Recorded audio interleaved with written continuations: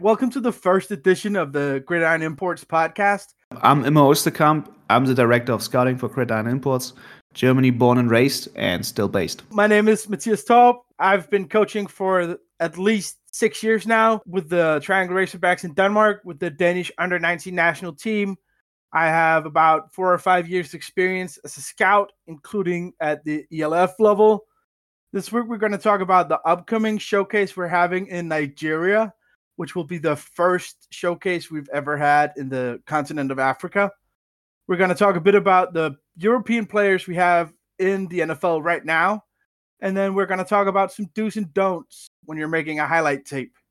And we're going to start off right with the freshest news here, which is the Nigeria showcase. Have you ever been to Nigeria, Immo? No, I sadly never have been. I think me neither, for that matter. But I think we both have had some experiences with African players, right? Oh, absolutely. They come at you hard. They're passionate about it, that's for sure.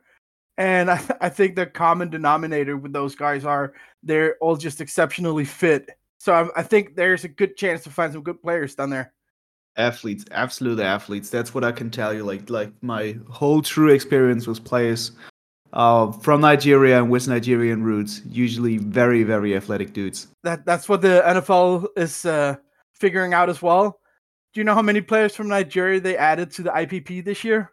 Ooh, I think alone in the IPP was definitely more than 4 players, I think. And I once saw the very impressive stat when they allowed players to list the second country on their helmets. And I think there were about more than 100 players who listed Nigeria as the country they want to represent as well, besides the United States on their NFL helmets. Of the 8 IPP players this year, 6 of them were Wow. Nigerian. If you're looking at the list of international players in the NFL, it just goes Nigeria all the way down. So I think there's definitely some eyes on that country right now. So I think we're happy to be invited because that's actually what we were. This is not us seeking them out. This is Nigeria asking us to come down there and help. Yeah. Which is going to be huge for Gridiron Imports moving forward, I think. It might make more opportunities for Africa or the continent of Africa, because it can't just be Nigeria that has all these athletes. It has to be spread out throughout the continent. Yeah. And I think another thing that's worth mentioning regarding Nigerians is that there seems to be a lot of patriotism.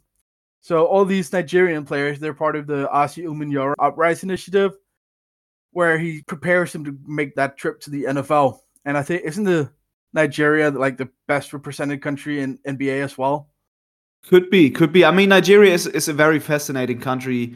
Also, given the amount of population they have, I think it's population-wise, could be even the biggest country in Africa. And so that makes it kind of natural, obviously, that there's a huge quota of people just also leaving the country, huge fluctuation, and also huge diaspora base they have spread around the United States and the United Kingdom especially.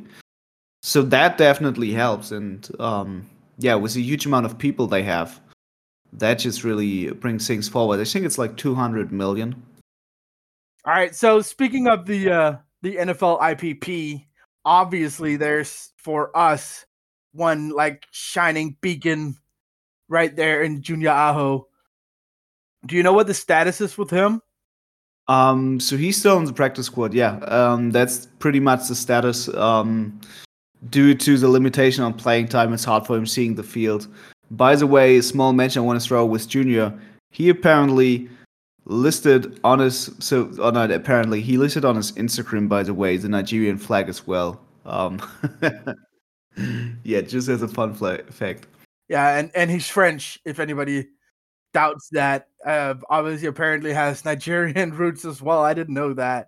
But he is French. He's played for the French under-19 national team and then made the move over to... Did he play with New Mexico Military Institute first? He played first, yeah. So he first played in Finland, Sayanoki Crocodiles. Then he played for New Mexico Military. and then he moved on to Southern Methodist University. Yeah, we don't like those guys. That's my rival to school. Go Frogs. All right, but there's Junior is not the only player on NFL rosters who's from Europe. Obviously, we got Kylian Sira as well. Yes. But did he get injury waiver? He currently has an injury waiver, right, with the Houston Texans. Right. Fingers crossed for him that he gets a chance to stay on there. I know that reports out of training camps were really positive for him. He really impressed there. Yes. We got other players on practice squads as well that we just want to talk about quickly before we move on to some of the starters or the contributors. We got Thomas Odukoya, who's a tight end out of Holland, out of the Netherlands, and he played for Eastern Michigan as a tight end before moving on to the NFL as a undrafted free agent. There's actually, I think that's worth mentioning, that Eastern Michigan, they have a pretty good tradition for having European tight ends by now. Oh, absolutely. In case the listeners don't know, they have Andreas Påske, who's from Denmark. Go Denmark. And they also have Cedric Anton, who's German. So yeah, and Thomas is kind of, he was the trendsetter definitely for Eastern Michigan, and like bringing in international tight ends, realizing, hey, we had an amazing guy with him on our football team. They really loved him. They really enjoyed his presence at Eastern Michigan in the city of Ypsilanti. And he was kind of the trailblazer for that. Like, really left an impression. Like, other international players obviously already left an impression at Eastern Michigan. But he really was like, hey, tight ends, Eastern Michigan, that just works. That's just a factory right now. They had Påske, who's there now, like I just said before. And I know that Thomas played a huge role in recruiting him. Him and Steven Nilsson, who's now with the Raiders in Austria. But those two guys, they played a huge role in recruiting Påske. I don't know if they played a huge role in recruiting Cedric, but undoubtedly the fact that they have a European tight end room has played a factor for him. I can't imagine anything else. No. And then we have Sajkovic, who's with the Cardinals, also on the practice squad over there, and he's also a tight end. Former Vienna Vikings product. Went also through the international pathway program straight up from Europe, and now happily plays. Yeah, he was one of those few players who actually made the transition from IPP to just regular contributor, right? Or on the practice squad, but there's no IPP exemption for him, right? Oh, he's still officially listed on the practice squad. So shout out to Sajkovic. That's a major accomplishment. He came over as a wide receiver, I think, and then transitioned to tight end. Yeah, they put some muscles on him. Yep. I remember Påske once told me that within the first month after he arrived in Ypsilanti, that he gained like 40 pounds without losing any speed. And the coaches were blown away by that. And to me, to think that you can gain that much weight in such a short amount of time without having any negative impact on your performance is incredible. Yeah. So I don't know who the strength and conditioning coach is over there at Eastern Michigan, but shout out to that guy. That guy works wonders. Absolutely. And then we got another Austrian who is with the Indianapolis Colts, who we'll soon see in Frankfurt. You corrected me last time because you thought I butchered this name. Bernhard Reimann, who's Oh, that's perfect. Yeah, there you go. yes, points for me. Now you do a Danish name. Andreas Påske. No. Andreas Påske? Come on now. Well, Reimann, he is the starting left tackle for the Colts, and he's been doing a bang-up job with the Colts this year. They have played a pretty tough schedule, actually. They played the Los Angeles Rams 2 weeks ago, and then they've played the second overall draft pick in Will Anderson in week 2. And I was looking at PFF grades, and Reimann has the grade, or he's ranked right below Lane Johnson as all of the tackles in the NFL, which is an incredible feat. I know the Eagles just made a push to EA Sports to get Lane Johnson in the 99 club. So definitely Reimann has been exceeding expectations this season. That sounds to me like he's doing an incredible job. Have you watched them? Yeah. Have you watched any Colts games this year?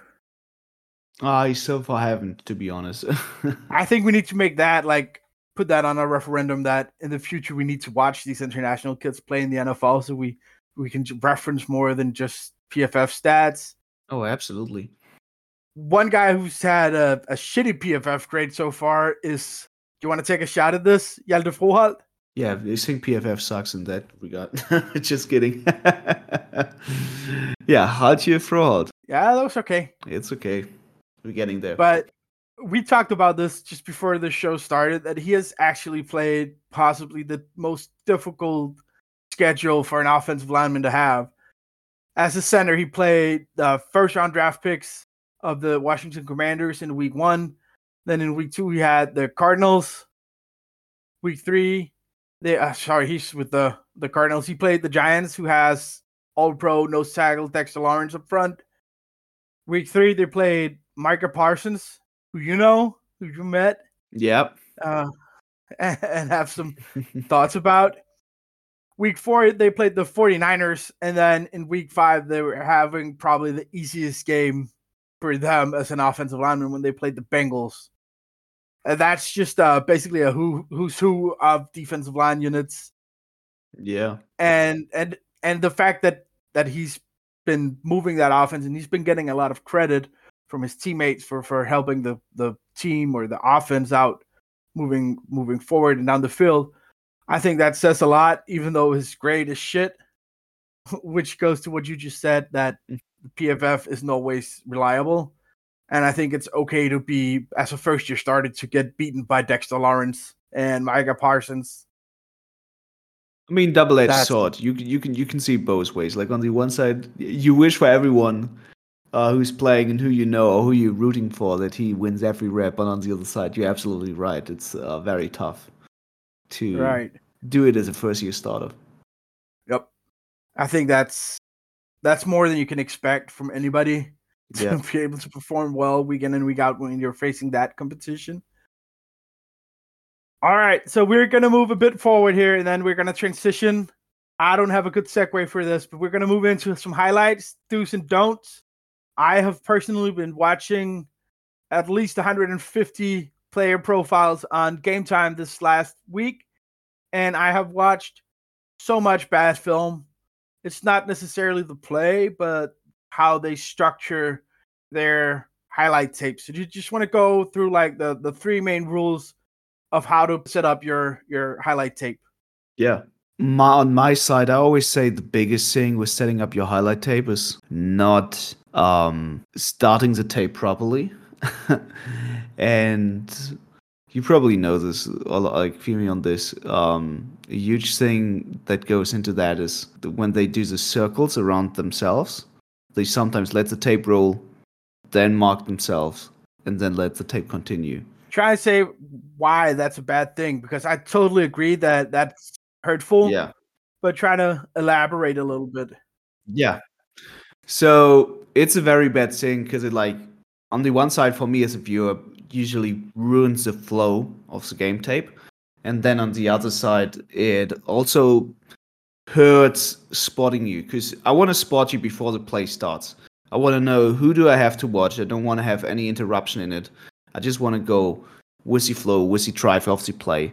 And if I see you basically, spotting yourself, like starting the tape, then pause it, just for me to spot you, it just takes time off the viewing, and it ruins the whole viewership of it. Right, because you have to rewind back and watch. Yeah. Why did you get it? Because I want to see you get off as well. Yeah. Don't lose yourself when you next to the quarterback. I want to see the whole progress of you getting to the quarterback. Or as a wide receiver, I want to have you get off, see you going on the route, and then you catching the ball, and don't lose yourself just when you catch the ball or like when you're halfway in on a post route. Right, because if the defensive back, he fell down because the ground is slippery, that's not a plus on your side of the column that you got open. It was the cornerback who couldn't stay on his feet. Yeah. All right, so mark yourself at the beginning of the tape or at the beginning of the play. That's number 1. What's number 2? So number 2 for me, very important on creating highlight tapes. I like seeing players listing their best highlights first. Like, one of the most important things you have to do is ensure that people stay focused to your tape. And there's a golden rule about media that there's like a 7 to 30 seconds attention span that somebody pays. So when you upload your plays, the first ones gotta be the most impressive ones you have. Can't just like list place by place just because you just throw them in randomly and it has no order. Like it gotta be really the most explosive things you have in your portfolio. So would you want to have like the first 5 seconds be a rundown of your 40, your bench press, your shuttle, your 10-yard splits, but you just want to go straight into the action? Yeah. So I usually like going straight into the action, but on the other side, listing those stats can be very interesting as well. It's a split thing actually. So there's people who like getting the stats, who like getting to know like, okay, this player had so many yards, this is his name, this and that. I'm a pure tape enthusiast on the other side. So I'm one of those people who are like, oh, okay, he's starting with a massive play. That's what I want to see first. I want to know, okay, can this kid ball or not? Is it worth seeing all these stats? Personally, I agree. I think that putting your 40 time on your Huddle account or on your Twitter account in like plain text, that works well. And then have the link to your Huddle account or the link to your highlight tape just below that. So I can see the stats before I go to the highlight tape, but I prefer just seeing tape when I'm watching tape. So I completely agree there. What's your third thing on that list? So one thing is that you usually shouldn't miss out is like having proper tape. I know that is hard.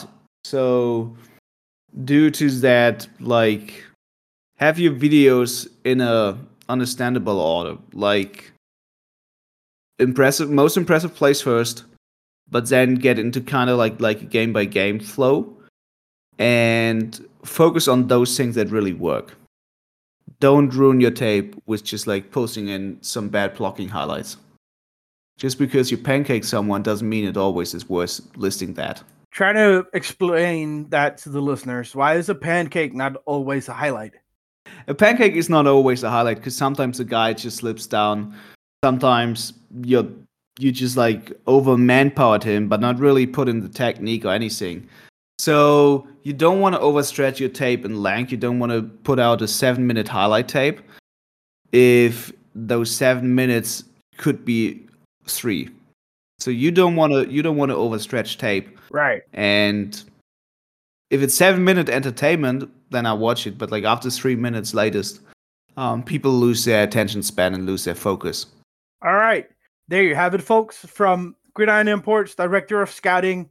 Make sure that you go straight into your tape when you're making highlight tapes. Make sure you have your best plays first, and then make sure that there's some sort of order and go for quality over quantity when making your tape. Those are the 3 rules of Gridiron Imports, the highlight tapes. So, rounding off here, we're at the bottom of the list of things to talk about today. Do you have anything that you would like to ask the listeners or any wishes from the listeners? No, not really. I think we go on the flow with those kind of things. Yeah, leave some notes, leave some marks. Let us know what you want to hear next. Yes, definitely agree on that last point. Let us know what you would like to hear moving forward, and we're going to take that into account. All right. Thank you very much, Immo. Yep, thank you, Matthias.